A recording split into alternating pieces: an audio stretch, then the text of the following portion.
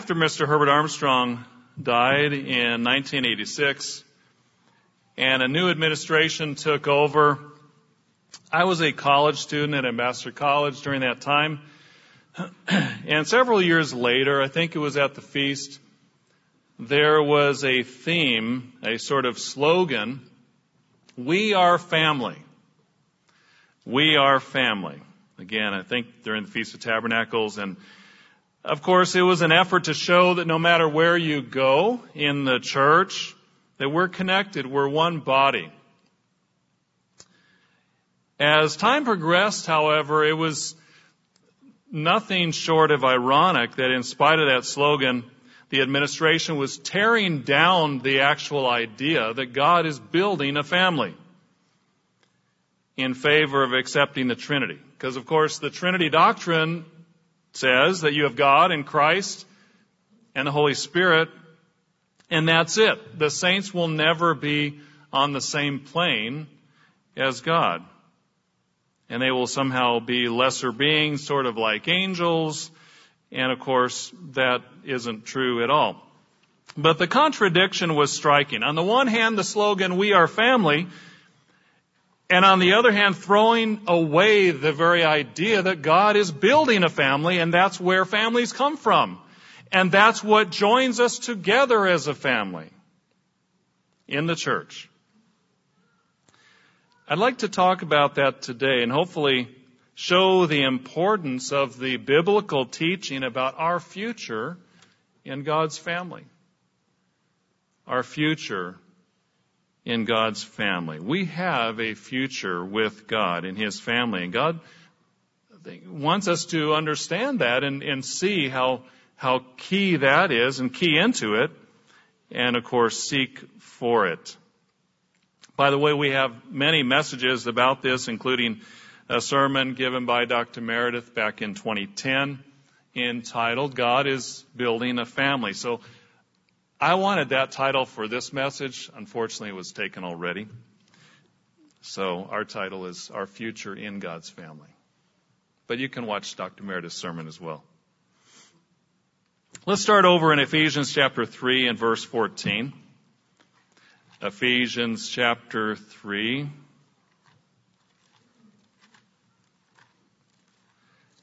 And verse 14. To introduce this topic, what we're talking about today. Breaks into a thought, but I just want to read here in verse 14. "For this reason, I bow my knees to the Father of our Lord Jesus Christ, from whom the whole family in heaven and earth is named." Paul speaks of the family in heaven and earth. And as we're going to see hopefully a little bit later, it's not speaking of the angels, even though they are sometimes referred to as sons of God in the Bible. They are created beings, so in that sense they are sons of God. But they will never be in the family of God in the way that we have the opportunity to be. Now you might say, well, this is so obvious. What's the big deal? Especially if you've heard this all your life. Maybe some of you who have grown up in the church, you've heard about being in God's family. You've heard about God is reproducing Himself. So what's the big deal? Well, it's a big deal because it forms the absolute core of our destiny. It forms the meaning of life, as it's brought out in our booklet. What is the meaning of life? Used to be Our Ultimate Destiny. That was the old title. We changed it to What is the Meaning of Life? Dr. Meredith writes in the booklet, "In the transcendent spiritual love that motivates our Father and our Lord, Elohim, the God family, they have chosen to reproduce themselves by placing within surrendered Christians their very own divine nature. Then God nurtures these begotten sons through this physical life of overcoming until they, like Christ, the firstborn from the dead, are also literally born of God as sons of the resurrection." So the fact that we have a future in God's family is the reason we draw breath every day. It's the reason we're alive. It's why we're here. It's what we're doing. It's our potential. It's every single human being's potential on this earth, future or past. Okay, so some may say still, I've heard this over and over. I get it, but why do I need to hear it again? Well, let me take it from another angle. God's future family is also deeply connected to the fact that we have on earth our physical families. The human family was instituted by God. We understand that as a means through which God is building and going to build His family. So how many of us came from human families? I'm going to go out on a limb here, and don't raise your hand. But I'm going to go out on a limb here and say that most of us came from a biological mother and biological father. Would you say that's true? Okay. I think so. Now, all joking aside, obviously there are some times when, through various factors, we haven't been raised by our biological father or biological mother. And that's the world we live in. That's one of the tragedies of this world today, Satan's world. But the fact that you were born into this world as a human being means you have the potential to be in God's family forever. Means you were made in the image of God, no matter what your family situation was in this life. God loves you. He cares for you no matter what happens in this life. And He wants you there because He is reproducing Himself. God is reproducing Himself. The process started when our father and our mother reproduced themselves in us, but it's leading somewhere. It's not just perpetuating the species. It's not just repopulating the earth. There's a purpose. There's a reason. Let me take another angle. Is this topic of God's family a big deal? Well, it is to Satan the devil, meaning he hates it. He hates it. And he'll do everything he can to sabotage the family that God is building.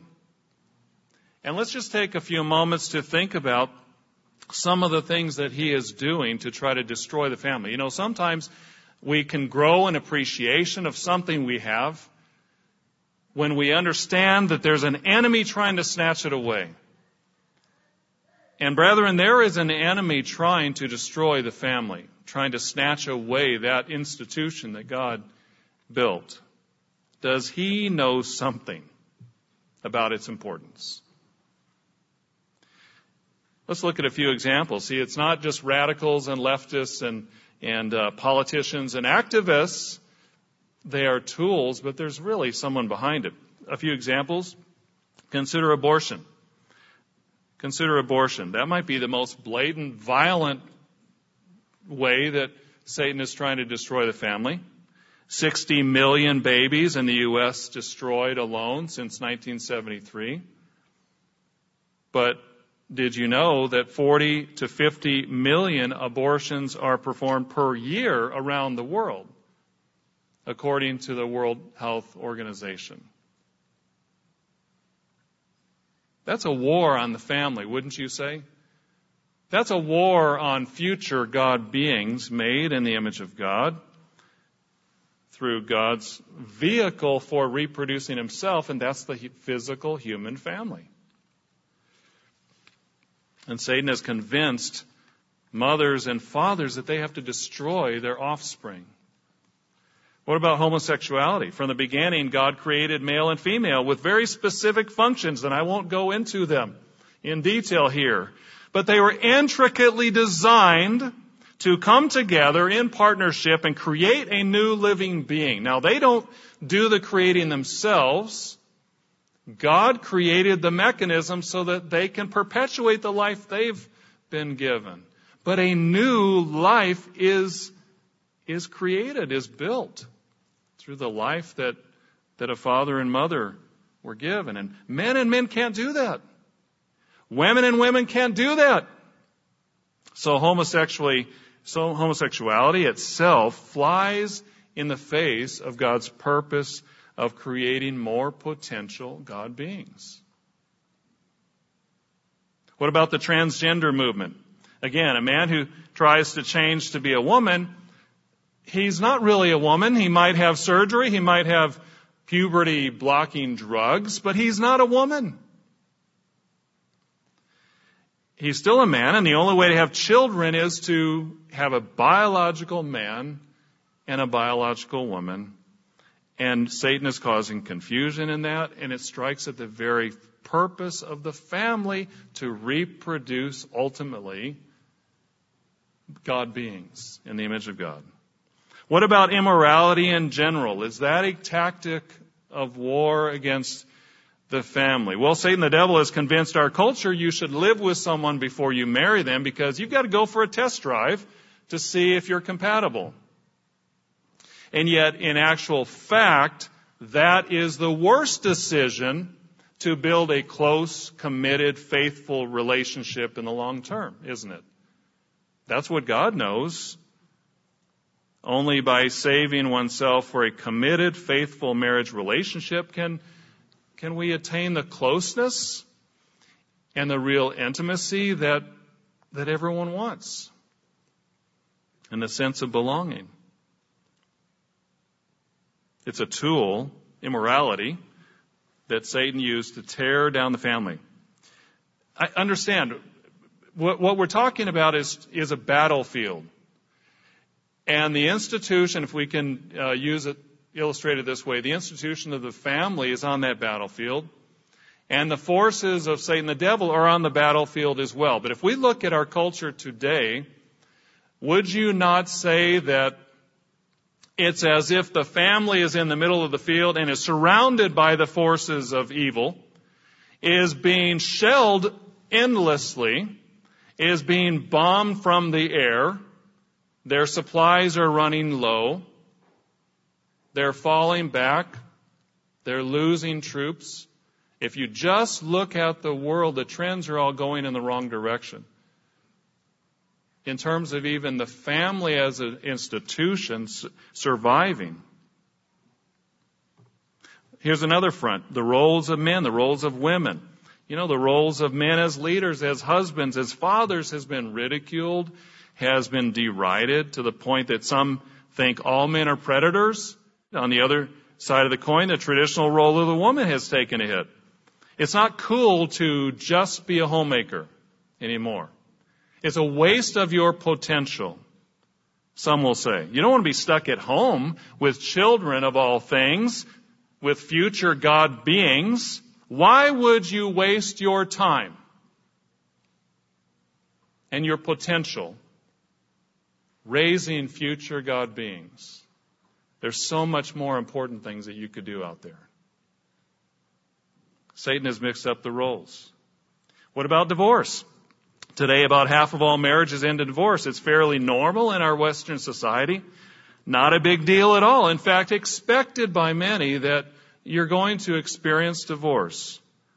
In fact, that's one reason fewer and fewer people even get married, because they've seen the terrible effects of divorce. And they don't want it. And now we have schools where teachers are pro-LGBTQ, telling children, don't tell your parents when we talk about these things. Don't tell your parents when we hand out a survey where it asks you questions that are really leading questions about sort of nudging children into questioning their sexuality. Of course, it's infuriated many parents in this country. Understandably so. But that's the trend. That's the course. That's the direction. And Satan's fingerprint is all over it. Now, I've just named about 8 different ways that the family is under attack. These just are off the top of the head, aren't they?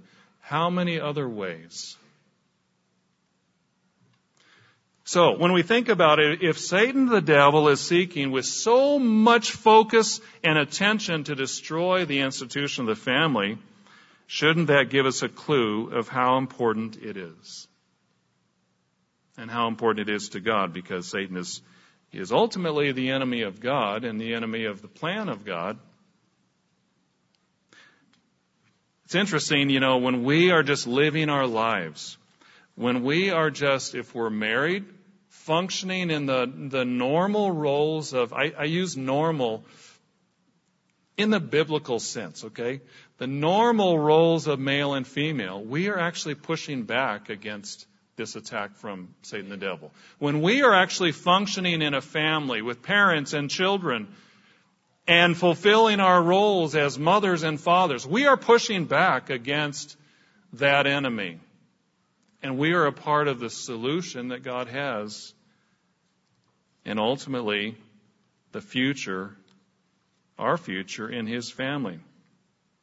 Just by living our lives quietly, faithfully, sincerely, we're showing God that we're on His team. We don't need to carry placards. We don't need to be in protests. We're just living God's way and helping others to do so as well. So let's talk about some specific and practical applications of this topic. Our future in God's family. We'll talk about two specific ways here in the time remaining. What is our part? What can we do to show that we're on His team? And make sure that ultimately we are a part of His family. That family that's going to last forever. We'll break it down into two items. Number one, let's build and support our physical family. Let's build and support our physical family. Now, what does that mean? Well, first of all, God is in favor of marriage, in favor of children. He created that process. He's not ashamed of it. He actually designed it, and it's a part of His plan. But notice in Ezekiel chapter 16, we find a really interesting passage, I think, that is helpful for anyone who is a parent and to give the right perspective of what it is to have children.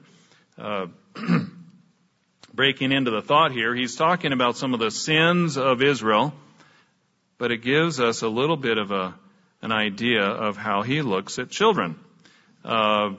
Ezekiel chapter 16, verse 20, it says, "Moreover, you took your sons and your daughters, whom you bore to me, and these you sacrificed to them to be devoured.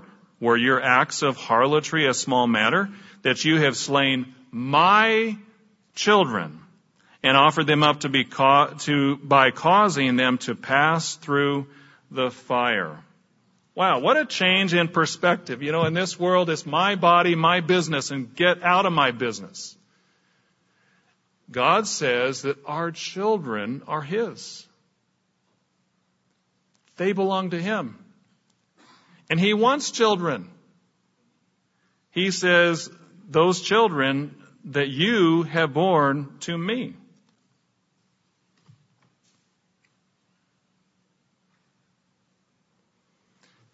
So, what does that mean? We need to look to God for instruction about how we raise our children. We have a number of tools that can be helpful. Number one is our booklet, Successful Parenting God's Way. Very helpful booklet. If you have children or you're planning on having children, or just if you're interested in the topic, please read that booklet. There's helpful and practical advice on every page. Also, we have a DVD, Raising Good Kids in a Bad World. God created the family. He created the process through which we have children. And He has some powerful things to say to us about our families. Notice in Ephesians chapter 1, let's look at a few of the things that we can learn about building and supporting our family. Ephesians chapter 6 and verse 1.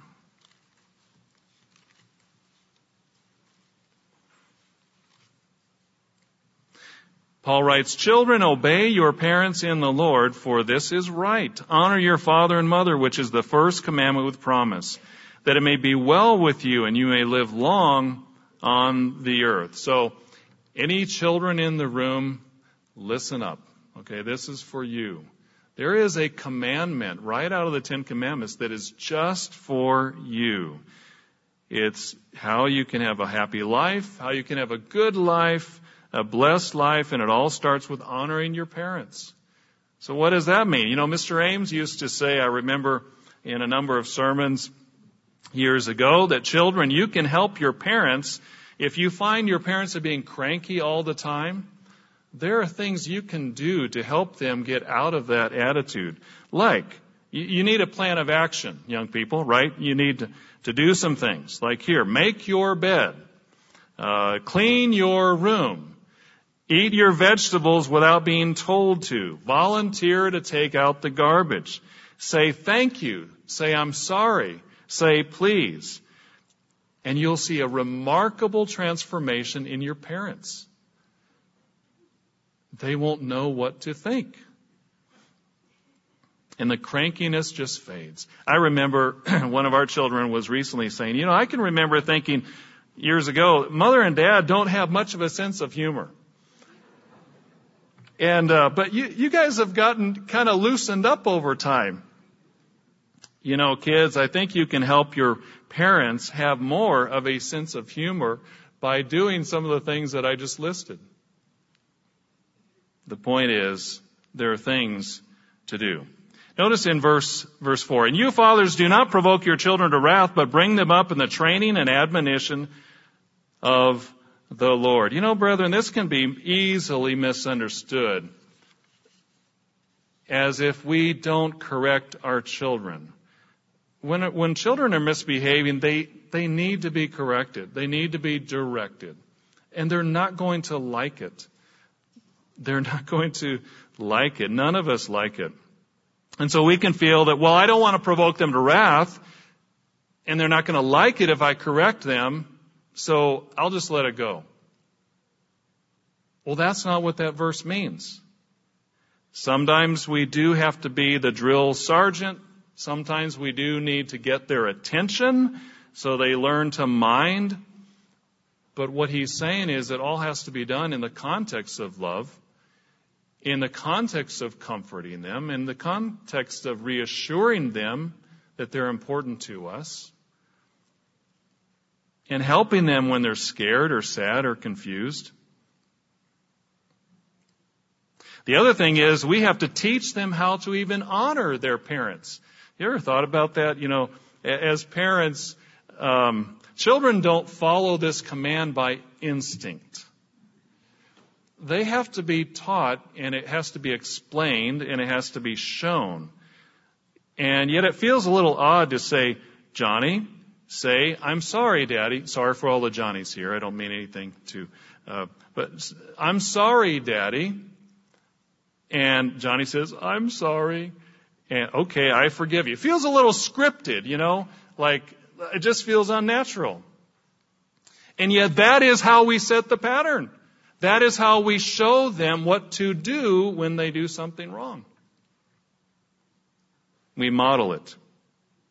Let's notice something else. The instruction about children is actually in the context of marriage. Back up to Ephesians chapter 5 and verse 22. It says, wives, submit to your own husbands as to the Lord. We'll stop there just for a moment. We'll come back to see the rest later, hopefully. But this seems a little archaic as well in our day today, doesn't it? That God designed the marriage relationship to work best when the wife takes a supporting role. Again, that's not what this world says, but that's what God says. Notice, too, that this is not husbands command your wives to submit. Husbands browbeat your wives to submit. It doesn't say that. It says wives submit to your husbands. In other words, as a wife, ask God for help. Ask God to show you how you can support the head of your home. How you can respect that man that you have put your life in his hands. Looking past his mistakes. Looking past his foibles. And certainly if he's doing something to harm you or harm your children, that's a totally different matter. That you need help if that is happening. It shouldn't be overlooked. But in most of our interactions, it's just about interpersonal relations, and God will help us if we seek it out. Ephesians 5 and verse 25. Notice the other side of the coin. Husbands, love your wives. Stop there again. Husbands, pray to God about asking Him to show you how to love your wives better. I've told this story before. My wife and I were in a marriage counseling situation, and during that situation, I told the husband, how difficult is it just to tell your wife you love her every day? Because that was an issue that they were dealing with. How difficult is it? Just every day. Just make a note to yourself. Put it on a sticky note. Put it in your schedule. Tell her you love her every day. And afterwards, my wife and I got in the car, closed the door, and she turned to me and said, yeah, how difficult is it? Checkmate. We are all learning. It's a learning process. And gentlemen, if we're smart, we're going to figure out how to love our wives by the clues and cues that she gives us. Some are more obvious than others. But we have to listen and respond and act on what we're hearing. Notice in verse 33, it says, nevertheless, let each one of you in particular so love his wife as himself, and let the wife see that she respects her husband. So women need love. That fills their tank.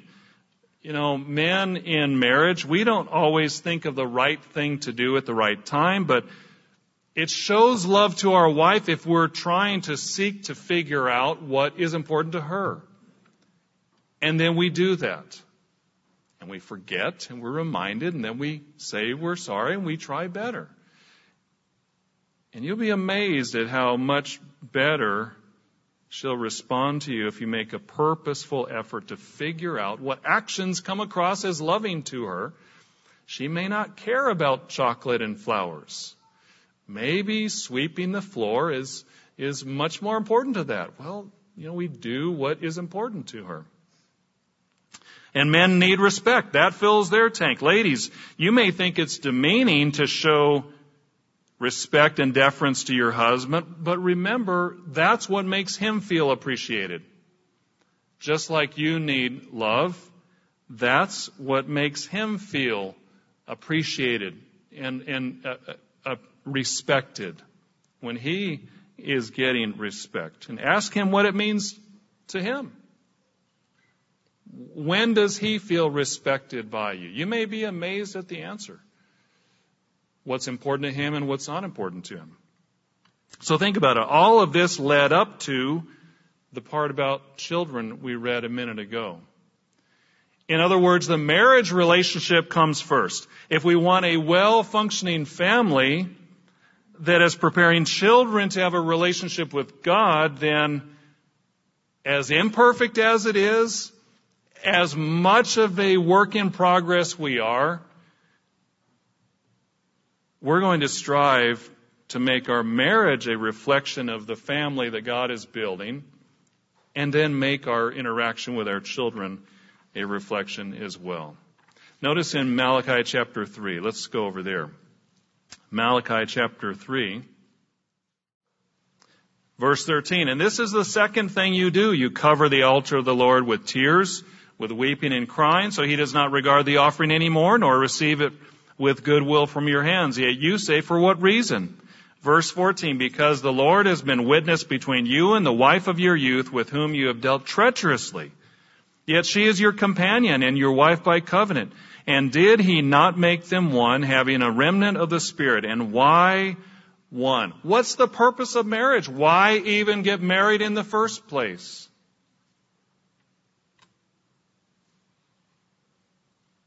He seeks godly offspring.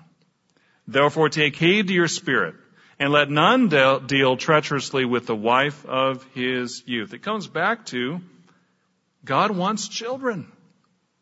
Just like we read in Ezekiel. They're His children, and He wants a big family. And He's in the process of having a big family. And He doesn't want just a big family. He doesn't just want lots of children who are rebellious and who are causing all kinds of problems around the universe forever. He wants children that have learned to love Him and seek Him and love His way.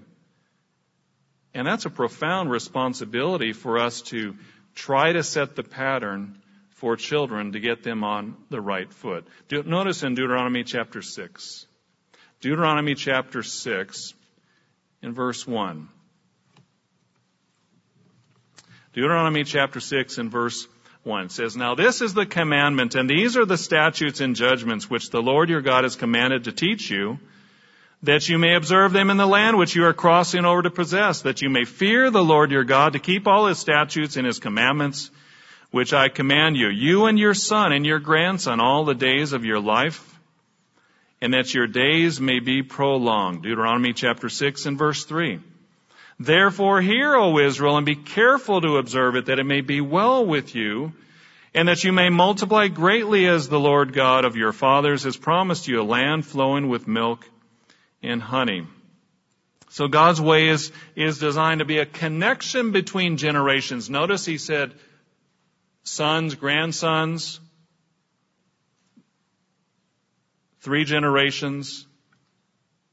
Satan is trying to divide the generations, and yet God's law and God's way connects the generations, provides for a bridge between generations. And the focus is on absolute law, absolute truths, learning to fear God, that it may be well with us. Isn't that ironic? Nobody wants bad fruit in their life. Nobody just sets out to say, I want really the worst kind of consequence in my life that I could possibly have. Everyone wants peace, safety, loving relationships, and happiness, but most don't want to connect the dots that living according to God's law is the way to get there. And that's what we're trying to teach them in the world. And that's what we're trying to learn as well. Verse 4, "Hear, O Israel, the Lord our God, the Lord is one. You shall love the Lord your God with all your heart, with all your soul, with all your strength. And these words which I command you today shall be in your heart." Again, it's about a loving relationship and training our children to have a loving relationship with God, that He's not an impersonal being off somewhere. He wants a family. He wants to be close to us. Verse 6, "And these words which I command you today shall be in your heart, and you shall teach them diligently to your children. Shall talk of them when you sit in your house, when you walk by the way, when you lie down, and when you rise up." In other words, they should be a part of your daily life. I don't remember having a lot of sit-down Bible studies with our father and mother growing up. We probably did. I just don't remember.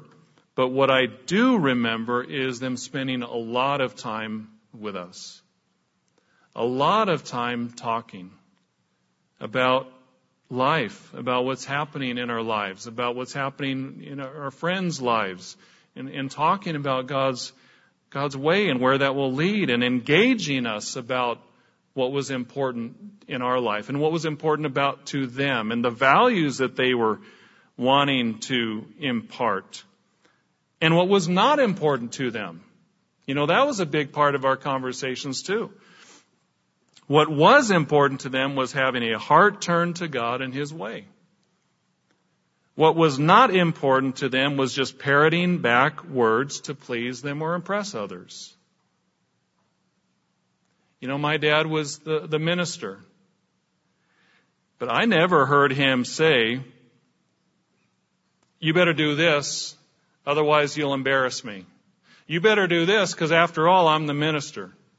He didn't say it. He didn't imply it. It was the furthest thing from our minds. But they strove to teach us to do what's right because it's the right thing to do. Not because you're going to embarrass me. You know what that message would have sent? That it's not about God's way. It's about our impression. It's about optics. It's about how I look. And that would have been a very different value. One of the greatest blessings of my life was when God brought into my life a young woman whose family thought the same way in terms of values. And she was awfully cute too. That helped too. Brethren, we must not just be about trying to get our kids to spit out information, but rather we're trying to reach their hearts. Proverbs 23:26 says, "My son, give me your heart, and let your eyes observe my ways." That means we have to engage with them.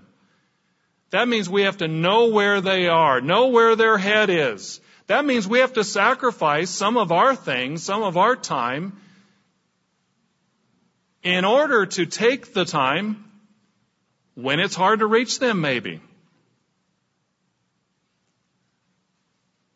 And it takes consistent effort and focus and communication and listening with our ears, and also listening with our discernment. What's really going on? And what do we need to focus on? Our goal is to pass on our values and get to them to identify with what is important in our life. You know, I think we think of the socialization of children, and a lot of times it's in the context of learning how to relate to other children. I would submit to you that real socialization, meaning learning how to function, learning how to be responsible, learning how to care for others, how to share, how to be courteous, how to communicate, it all starts at home. That's where it begins. That's where it happens. The dinner table. Ideal place for it. There have been all kinds of studies about how important it is to have regular meals together for children and how it can help families. Is our dinner table at our home a place to build the next generation, or is it just a place to get food down as quickly as possible, like the Jetsons? Some of you people, young people, may never have seen the Jetsons. That's a different story. We may not always have the opportunity to eat together in every situation, especially as children grow. Our schedules change, etc. It's not always ideal. But the point is, let's look at the long term. Let's think about what we're doing. And let's think about how we're building our families. We might even be struggling with our family situations. We need to ask God for help, for guidance, for direction. Show us what to do to make it more a reflection of what He wants. Because He is building a family. You know, this also means that we must be heavily involved in their education. Brethren, we cannot take it for granted that when we send our children off to school, they're going to come back to us in the same condition we sent them. Mr. Weston addressed this in a sermon a few months ago. The trend in our Western world today is schools with an agenda to turn children away from the value of their parents. That's the way it's going. This is not new. This was back in the 1980s in colleges. It's just that it's been reverting to an earlier age as each decade goes by. And yet, in Deuteronomy 6, we saw it's our responsibility to teach our children. If you're a parent, you have the capacity to take charge of their education. You can do it. And you must do it. It takes time, it takes effort, it takes sacrifice, might take juggling of priorities. But what is more important than making sure that you are the primary influence of that future God being in their life right now? What could be more important? I ask you. You know, we can't cede control to a system that is out to divide us from our children.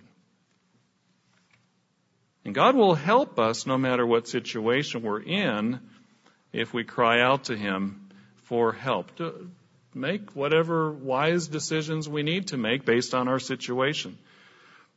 But the point is, God is building a family, and we can be a part of that family. And it starts with our physical families. They are important. And it leads us to the second part. What if we don't have children? What if we're not married? What if we don't fit that demographic? What if we don't have that role? What part do we have in God building His family? Let's look at a second point as we break it down. Number 2, we must build and support our spiritual family. We must build and support our spiritual family. Let's go back to Ephesians where we were a moment ago, and let's pick up a couple of things that we skipped over. Ephesians chapter 5. Ephesians chapter 5 and verse 22. Wives, submit to your husbands as to the Lord. For the husband is the head of the wife, as also Christ is head of the church, and He is the Savior of the body. Therefore, just as the church is subject to Christ, so let the wives be to their own husbands in everything. So it's expanded. What we find here is that it's not just about physical relationships. It's about the church. It's about the spiritual family that God is building. There's a higher spiritual reality. Ephesians 5 verse 25. Husbands, love your wives just as Christ also loved the church and gave Himself for her, that He might sanctify and cleanse her with the washing of water by the word, that He might present her to Himself a glorious church, not having spot or wrinkle or any such thing, and that she should be holy and without blemish. So husbands ought to love their own wives as their own bodies. He who loves his wife loves himself. So why should husbands love their wives? Because Christ loves the church. It's a mirror. It's an imperfect reflection of the spiritual family that God is building. The spiritual family is the perfect reality. Our families are yet in progress, aren't they? And yet they're supposed to ultimately reflect that. So we find this powerful concept that everything we've been talking about up to now in the physical, the goal is that ultimately we reflect the spiritual family. And God is building a spiritual family. Notice Ephesians 5:31. For this reason a man shall leave his father and mother and be joined to his wife, and the two shall become one flesh. This is a great mystery, but I speak concerning Christ and the church. And truly the source of family, the source of marriage, the reason for it is a mystery to the world. They just think it's some man-made construct, an evolutionary concept maybe. Maybe just sort of a thing that human beings figured this would be a good way to organize their communities. No. It was built by God, the physical family, ultimately to point to the spiritual family.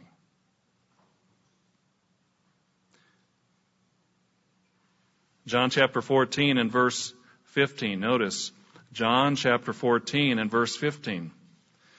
You know, in our physical families, we have shared DNA, don't we? We look alike. Maybe our eye color is similar. Maybe we sound the same. Maybe certain expressions or a walk or even certain personality types are similar.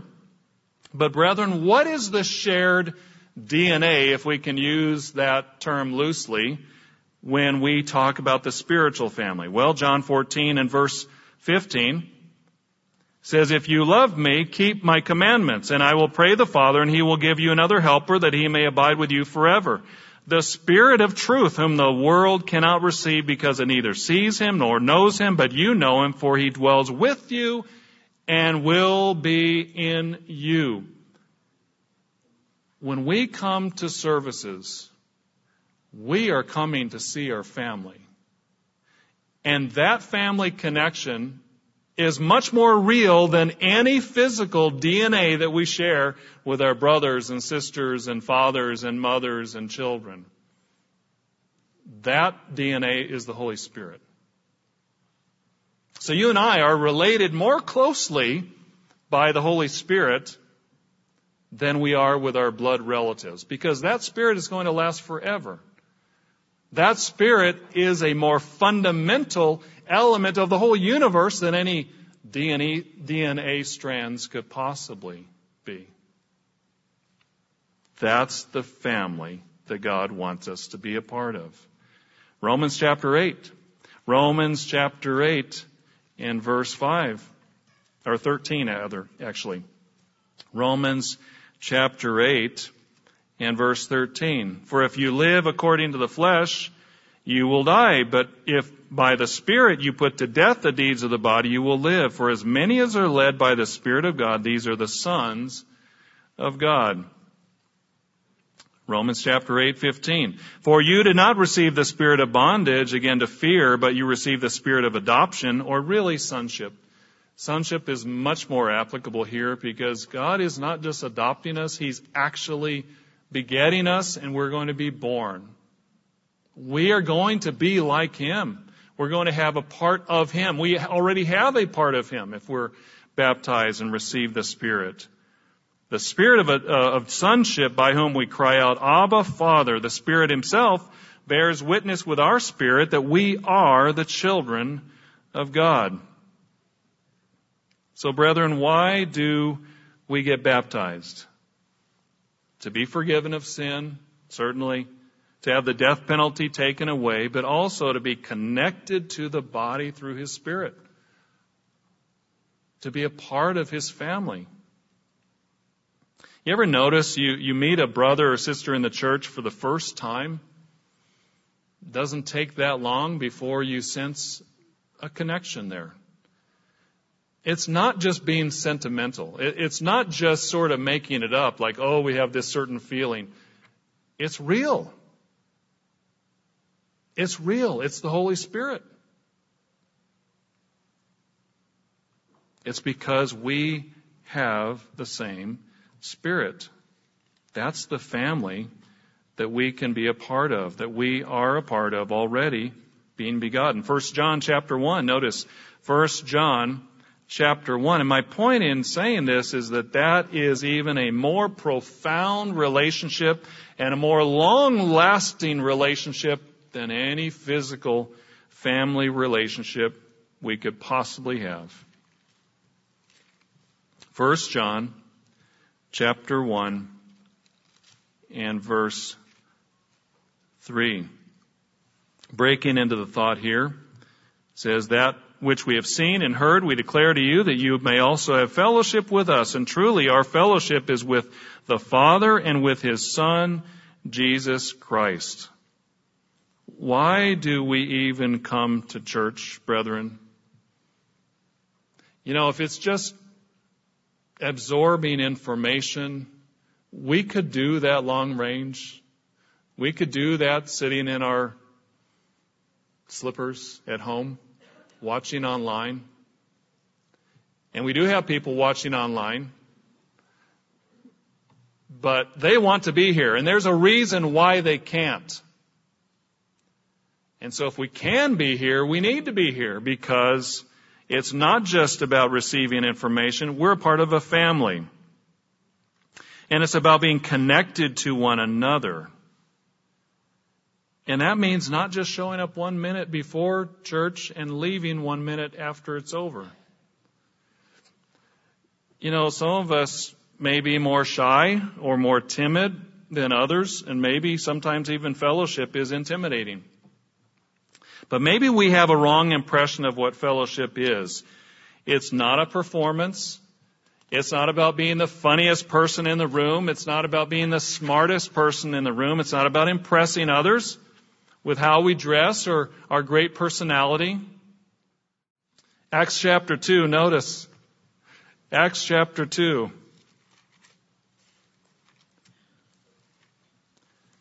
Why do we come together? Because we're a family. That's why we come together. And families get together. Families do things together. Families eat together. Families fellowship together. Families have activities together. And that's how they become one. That's how they have a shared heritage and shared history, because they're They're sharing their lives together. Acts chapter 2 and verse 41. Then those who gladly received his word were baptized, and that day about 3,000 souls were added to them. And they continued steadfastly in the apostles' doctrine and fellowship, in the breaking of bread, and in prayers. Great example of how important fellowship was to the early church. It's never changed, because fellowship is about sharing of ourselves, not putting on a performance. It's about seeking out those who are lonely, pulling them into the group and letting them know they're important. It's about being more than just coming to see our friends. It's not wrong to spend time with those that we're closest to, but frankly, we know them already. Let's get to know others that we don't know as well. Branch out. What is happening while we do that? Well, God is shaping us. God is molding us. God is teaching us, just like we were talking about how children are taught in a family. And He's working on our heart. And God can be using our words and our communication and our encouragement to help one another. Ephesians chapter 4 and verse 15. Ephesians chapter 4 and verse 15. Ephesians chapter 4 and verse 15, it says, "But speaking the truth in love may grow up in all things into Him who is the head, Christ, from whom the whole body, joined and knit together by what every joint supplies, according to the effective working by which every part does its share, causes growth of the body for the edifying of itself in love." In other words, we are a part of a family. It doesn't matter who we are. Doesn't matter if we're young or old, married or single, adult or teen. You are in the family. You belong. What a powerful and meaningful reality, brethren. We all belong. Certainly some, God's Spirit is working with them and not yet in them. But as they come to the point where they want God to work more directly in their life, they can be a part of things directly and be actually His Spirit in them as well. The point is that God wants us to understand that we are a part of a family. You know, at the feast, again, the survey, we switched up some of the questions on the feast survey. One of the things we included was describe one example of service or sacrifice by brethren that inspired you. And these were really inspiring to read, because you saw how so many people saw others doing things, oftentimes with that other person not even knowing, having no idea they were making an impact, and it made a difference in their life. Let me read a few of them. Here's one answer. One man rented a bus. And when I say bus, this person writes, I mean a Greyhound-sized bus, to help transport as many of the elderly or folks that were in need of transportation. What a service. Here's another one. I was given vouchers by people I did not know to make my experience better. I was amazed. Here was another one. The willingness of members to attend their assigned site in order to serve when they could have easily transferred. You know, maybe that's another important thing that we need to emphasize more. It's great to transfer. It's wonderful to meet new people, but it also is a service to a percentage of the time stay back and help and support the host feast site where we are assigned. Here's one. There were few young people at this site, but the ones I did see and notice seemed to be able to reach out to the adults that surrounded them. You know, a lot of the comments were about our young people. It's encouraging to see how many of them are applying the things that they're hearing. Here's another one. A little girl, about 6 years old, I think, gave my sister a toy. She loved it. And the last one. Person who served or sacrificed, the person that brought me here. They couldn't go to the feast on their own. And it meant so much that someone was willing to take them. Brethren, we are brothers and sisters in Christ. We have the same spiritual DNA.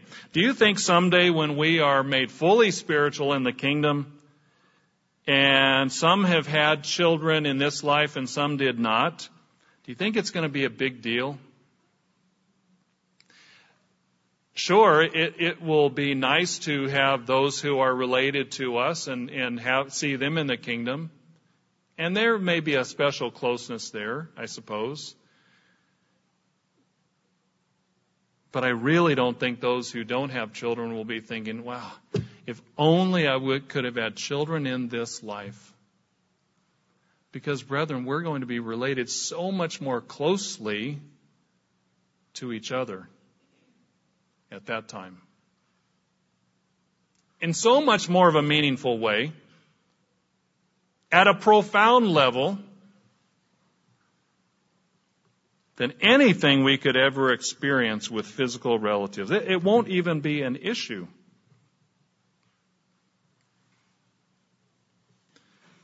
God is in the process of bringing many sons to glory. And maybe the reason why, going full circle, we started off with some of the ways that Satan the devil is attacking the family. Maybe the reason why he is attacking the family so much is that he knows that the human beings are going to be on a level higher than the angels. That we are going to be a part of the God family which the angels will never attain. And they weren't built for that. They weren't made for that. They were made to be ministering spirits. And yet somewhere along the line, that really angered him, and he got jealous and envious. And he turned this world into what it is. Because he wasn't happy with his state, and he wasn't happy with our destiny. Dr. Meredith wrote before he died back in January, February 2017, an article, "We Must Become Family," in Living Church News. He said, God's people will be tried and tested as we have never been before. Speaking of the future, speaking of our need to be a part of the church and be a part of what is happening here in much more than a superficial way. He said, we'll be persecuted as never before in the years ahead, as God's word clearly predicts. Satan will try to divide and conquer, as is his usual tactic. He will not only try to divide different nations and ethnic groups, but he will surely go after Christ's true church and try to confuse, undermine, and divide us in any way he can. Yet in the terrible times just ahead, we will all need the love and support of one another more than ever. We'll need to become family more than ever, and I hope that all of us can fully realize that and pray that God can help us respond and become a true family under the leadership of Jesus Christ. God is reproducing himself and enlarging his family to ultimately include billions of human beings made in his image. We're not here just to go through the motions. We're not here just to tread water. And even if we don't have a husband or wife or children, we are a part of the building that God is building, that spiritual family. And that connection is so much bigger and wider and deeper than any physical relation. It's a big deal. Let's turn over in conclusion to Hebrews chapter 2. Hebrews chapter 2. You know, the challenge for us is to stay focused as we're living in the time of the end, and the heat is on and the trials come, and Satan the devil is trying to destroy the family, and he's trying to destroy us, and he's trying to destroy our families because we have a bigger target than the world, don't we? Because we know where we're going. We know who we are. We know what our destiny is. So it's even more important for us to strive to build our physical families and our spiritual family. Hebrews chapter 2 and verse 8. He says, after talking about the destiny of man and our future, that there will be nothing that isn't put under us, he says, verse 8, you have put all things in subjection under his feet, for in that he put all in subjection under him, he left nothing that is not put under him. But now we do not yet see all things put under him. But we see Jesus, who was made a little lower than the angels for the suffering of death, crowned with glory and honor, that he, by the grace of God, might taste death for everyone. Verse 11, for both he who sanctifies and those who are being sanctified are all of one, for which reason he is not ashamed to call them brethren. Our older brother is not ashamed to call us brethren, in spite of the mistakes, in spite of the mess-ups, in spite of the foibles, in spite of the problems. He's not ashamed of us. You know, sometimes in our human families, we don't attain to perfection, do we? Sometimes we mess up. We're trying. We're struggling. But we don't reach perfection.